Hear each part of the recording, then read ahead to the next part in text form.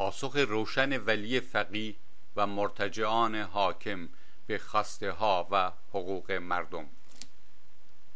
حزب توده ایران در 2 دهه اخیر که موضوع استحاله رژیم ولایت فقیه در حکم گزینه جدی مورد بحث محفل های ملی مذهبی و برخی نیروهای اپوزیسیون بوده است، همواره بر این اصل پای فشرده است که رژیم ولایت فقیه حاکم بر میهن ما رژیمی استحاله نشدنی است که اساس و ماهیتش با حقوق مردم و هرگونه حاکمیت مردم سالاری حتی از نوع اسلامی آن در تضادی آشتی ناپذیر قرار دارد. این باور ما بر 2 پایه اساسی استوار است. نخست آنکه نظام سیاسی حاکم بر میهن ما نظامی است متکی بر حاکمیت یک فرد با عنوان نماینده خدا بر روی زمین که حدود و چارچوب اختیارات او را نه قوانین جاری و نه قانون اساسی بلکه خدا تعیین می کند. بر اساس چنین ساختاری که در قانون اساسی تغییر یافته جمهوری اسلامی از آن با نام اصل ولایت مطلقه فقیه یاد می شود، ولی فقیه می تواند تمامی قوانین کشور و نهادهای انتصابی و انتخابی را با فرمانی معلق و منحل کند. این چنین ساختار سیاسی معمولاً ساختار حکومت دیکتاتوری فردی مطلقه است که به دلیل متکی بودن آن بر نظریه اسلام سیاسی ما آن را دیکتاتوری قرون وسطایی و عمیقاً ضد مردمی و ضد ترقی خواهی ارزیابی کرده و می کنیم. دوم آنکه حاکمیت کنونی ایران حاکمیتی است که پایگاه طبقاتی آن را کلان سرمایه‌داری دیوان سالار، دلال و تجاری تشکیل می‌دهند که ادامه یافتن وضع کنونی منافعشان را حفظ می‌کند. همین ماهیت طبقاتی است که در انتها تعیین کننده راهبردها و سیاست‌های کلان رژیم در مقطع‌های زمانی گوناگون است. بر این اساس اتفاقی نیست که سمت و سوی سیاست‌های کلان اقتصادی رژیم با وجود آمدن و رفتن دولت‌های گوناگون همواره تأمین منافع کلان سرمایه‌داران و عمیق‌تر شدن دره میان فقر و ثروت بوده است. فقر و محرومیتی تکان دهنده که امروزه در ایران شاهد آنیم نتیجه سیاست‌های اقتصادی اجتماعی است که مجموعه حاکمیت جمهوری اسلامی با شدت یا ضعف در طول مدت 3 دهه به پیش برده است. این مسئله هم که از بین نیروهای پایبند به نظام سیاسی کنونی از اصول گرایان گرفته تا اصلاح طلبان حکومتی هیچ برنامه اقتصادی اجتماعی جایگزین به منظور تغییر شرایط کنونی ارائه نداده اند نیز اتفاقی نیست و در همفکری و همگرایی این نیروها زیر شعار حفظ نظام مقدس اسلامی ریشه دارد. در جریان انتخابات مهندسی شده ریاست جمهوری 96 نیز حزب توده ایران با تأکید بر نظرات اشاره شده در بالا به صراحت اعلام کرد که از نظر حاکمیت و ولی فقیه رژیم رأی مردم در پای صندوق‌های رأی تنها در چارچوب تایید و پذیرفتن وضعیت کنونی کشور، بیعت با ولایت، قبول نظارت استصوابی شورای نگهبان، تن دادن به ماهیت عمیقاً ضد دموکراتیک و ضد مردمی انتخابات و نادیده گرفتن آن و تعدیل انتظارات در حد تعیین شده از سوی رهبر میتواند باشد. در هیاهوهای پیروزی پس از انتخابات از سوی اصلاح طلبان حکومتی و گروهی از اپوزیسیون استحاله شده در حکومت جمهوری اسلامی و ارائه تحلیل‌هایی با این مضمون که شرایط نوینی در کشور پدید آمده است، ما بار دیگر این گونه تحلیل ها را همچون شعارهای انتخاباتی این نیروها و افراد، ارزیابی هایی عوام فریبانه و غیر واقع بینانه اعلام کردیم. ما در شماره های قبل نامه مردم اشاره کردیم که ولی فقیه و مرتجعان حاکم با تهاجم گسترده تبلیغاتی مترصدند که روشن کنند هدف انتخابات نه تغییر جهت دادن به نظام مقدس اسلامی بلکه تعیین کارگزاران برای رژیم است. ولی فقیه و مرتجعان حاکم اجازه نخواهند داد هیچ گونه بهره برداری تبلیغاتی سیاسی از رأی مردم در انتخابات به نفع روحانی رخ دهد.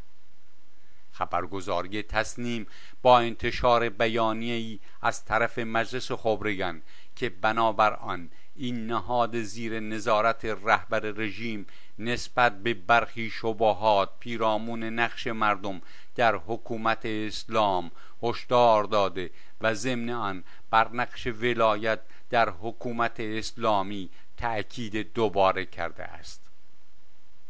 در روزهای گذشته همچنین روحانیون مرتجع در قم از جمله مکارم شیرازی و مصباح یزدی با اشاره به همین موضوع که رأی مردم در حکومت اسلامی بی ارزش است بر نقش ولی فقیه تأکید کردند. در بیانیه مجلس خبرگان با امضای احمد جنتی از جمله آمده است: در روزهای اخیر مطالبی پیرامون مشروعیت و مقبولیت حکومت اسلامی و تصدی ولایت و حاکمیت مبتنی بر آراء مردم با استناد به کلمات امیرالمؤمنین در جامعه مطرح شد که با برخی مبانی دینی اهم از مبانی دینی اهل سنت و تشیع که در فقه سیاسی اسلام مورد بحث قرار گرفته متعارض و ناسازگار است. طرح این گونه مطالب هرچند تازگی ندارد و در طول تاریخ اسلام چه در عصر حضور و چه در دوران غیبت و به ویژه پس از پیروزی انقلاب اسلامی مطرح بوده و همواره از سوی علمای بیدار پاسخ داده شده است. و نکته کلیدی بیانیه این که ولایت و امامت الهی به همه شؤون آن اهم از تبیین و حفظ دین و هدایت مردم و زعامت سیاسی اجتماعی از احکام الهی است، همانند ولایت پیامبر و متوقف بر خواست و نظر و رأی مردم نیست، بلکه باید گفت ولایت روح اسلام است. بیعت با پیامبر اکرم و ائمه اطهار علیهم السلام به معنای مشروعیت بخشی به حکومت پیامبر و یا امام توسط مردم و بیعت کنندگان نمی باشد، بلکه تأکیدی بر اعلام وفاداری و پیروی و فرمانبری از رهبران الهی است. بنابراین نباید آن را با رأی مردم و انتخابات در دوران معاصر مقایسه کرد. بیانیه مجلس خبرگان که در پی فرمان آتش به اختیار رهبر رژیم به مزدوران و قدار بندان نیروهای انتظامی به منظور تشدید جو سرکوب و اختناق صادر شد، به مردم و نیروهایی که به سبب انزجار عمیقشان از رژیم استبدادی حاکم و همچنین از شعارها و ادعاهای دروغین و غیر واقع بینانه اصلاح طلبان و شماری از نیروهای اپوزیسیون استحاله شده در رژیم و با این هدف که از رئیس جمهور شدن آیت الله قتل عام که نامزدی او در انتخابات را هم باید بخشی از برنامه حساب شده رژیم برای مهندسی انتخابات ارزیابی کرد جلوگیری کنند و بتوانند هرچند با امیدی ناچیز تغییری در شرایط زندگیشان به وجود آورند، به پای صندوق‌های رأی رفتند و به روحانی رأی دادند. پیامی روشن در خود داشت.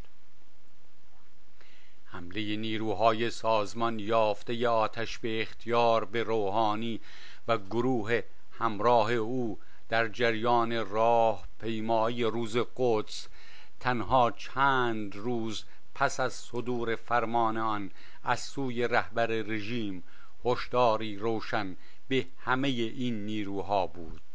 که این پیام را در خود داشت: اجازه نخواهیم داد پایتان را از گلیمتان بیرون بگذارید. در مقابل این یورش آشکار و تشدید فضای اختناق و تهدید دگراندیشان، سخنان مصطفی تاجزاده که امروزه مقام نظریه پرداز اصلاح طلبان حکومتی را به عهده گرفته است، در توجیه سخنان تهدیدآمیز خامنه‌ای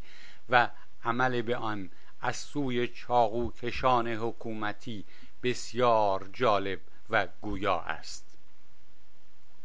تاجزاده در پاسخ به این سؤال که به کار بردن مفهوم آتش به اختیار از سوی مقام معظم رهبری با واکنش‌ها و تفاسیر مختلفی روبرو شده، تحلیل شما از این تعبیر چیست میگوید؟ اصولاً رهبری در چارچوبی صحبت میکرد که در آن تأکید استراتژیک بر انتخابات و لزوم مشارکت گسترده مردم و احترام به رأی اکثریت بود. بحث هایی که اتفاق افتاده خوب بود و تصور می کنم که منظور رهبری همان چیزی بود که امام خمینی می گفت. ایشان همیشه این آیه را تکرار می کرد: یعنی کار را برای خدا بکنید، حالا دوتا و جمعی یا فردی، یعنی اگر کسی بود با جمع و اگر کسی نبود خودتان. تصور می کنم منظور رهبری کار خودجوش بود. به همین دلیل نگرانی ندارم و فکر می کنم که نتیجه این باشد که همه نیروها مسئولانه تر و منضبط تر عمل کنند. البته آقای تاجزاده این تحلیل های بکر و بسیار منطقی را قبل از حمله روز قدس به روحانی مطرح کرده بود و لابد از نمادهای روشن همین مسئولانه تر و منضبط تر عمل کردن، از جمله هجوم آتش به اختیارها به حسن روحانی در روز قدس باید باشد. انتخابات ریاست جمهوری 96 چنان که تصور آن می رفت نشان داد رژیم ولایت فقیه با مانور دادنها و به کارگیری ترفندهای مختلف می تواند با توانمندی روند تحولات سیاسی کشور را در راستای تحقق منافع خود سازماندهی کند. این امر عمدتاً به دلیل ضعف سازمان یافتگی نیروهای مترقی و آزادیخواه و وجود جو شدید سرکوب و خفقان حاکم و همچنین عملکرد سازشکارانه و تسلیم طلبانه نیروهای اصلاح طلب است که سیاست و هدف کاربردیشان را از تحقق جامعه مدنی و مردم سالاری اسلامی به اعتماد سازی با حاکمیت و گروه‌های ضد مردمی حاکم تقلیل داده‌اند. تجربه انتخابات اخیر و پیش از آن انتخابات 12مین دوره مجلس شورای اسلامی نشان داد که این نیروها در راه تحقق خواسته های مردم دیگر توان مادی و معنوی جدی در خود ندارند و وظیفه عمدهشان در حد اپوزیسیونی مجاز توجیه سیاست‌های ضد مردمی حاکمیت و گاهی هم گلایه از این امر است که نکند ایران به سمت دیکتاتوری برود. حقیقت امر این است که با فروکش کردن تب و تاب انتخاباتی و به انتها رسیدن بازی با افکار عمومی، بار دیگر واقعیت‌های عینی زندگی زیر سایه حکومت مطلقه ولی فقیه و شدت تحمیل برنامه‌های خشن اقتصاد نئولیبرالی مهر و نشانشان را بر همه عرصه‌ها به طور ملموس خواهد زد و این تعیین کننده مسیر تحولات آتی خواهد بود. از این روی صحنه سیاسی کشور به سوی گسترده تر و عمیق تر شدن بحران اجتماعی، اقتصادی و سیاسی و اوجگیری مبارزه طبقاتی در راه مطالبات قشرها و طبقه های کار و زحمت و تولید کشیده خواهد شد و پوچ بودن شعارها و مدعیات مدافعان رنگارنگ نظام سیاسی کنونی که در راستای ضرورت حفظ ساختار ضد مردمی کنونی است بیش از پیش آشکار خواهد شد. هشدارباش‌های خامنه‌ای در سخنرانی‌های اخیرش نشانگر نگرانی عمیق سران رژیم از اوضاع خطرناک منطقه‌ای، بحران عمیق شونده داخلی، گسترش بیش از پیش بحران اقتصادی، اجتماعی و انزجار و نارضایتی ژرف مردم از ادامه حاکمیت کنونی است.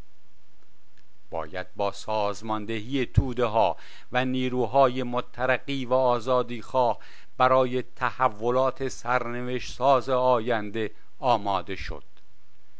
حزب توده ایران همچون گذشته در راستای گشودن راه در مسیر مرحله ملی دموکراتیک در جامعه ایران و ایجاد شرایط ضرور برای سازماندهی جبهه متحد ضد دیکتاتوری متشکل از همه نیروهای ملی و دموکراتیک مبارزه می کند. به نقل از نامه مردم، ارگان مرکزی حزب توده ایران، شماره 1028، 5 تیر ماه سال 1396.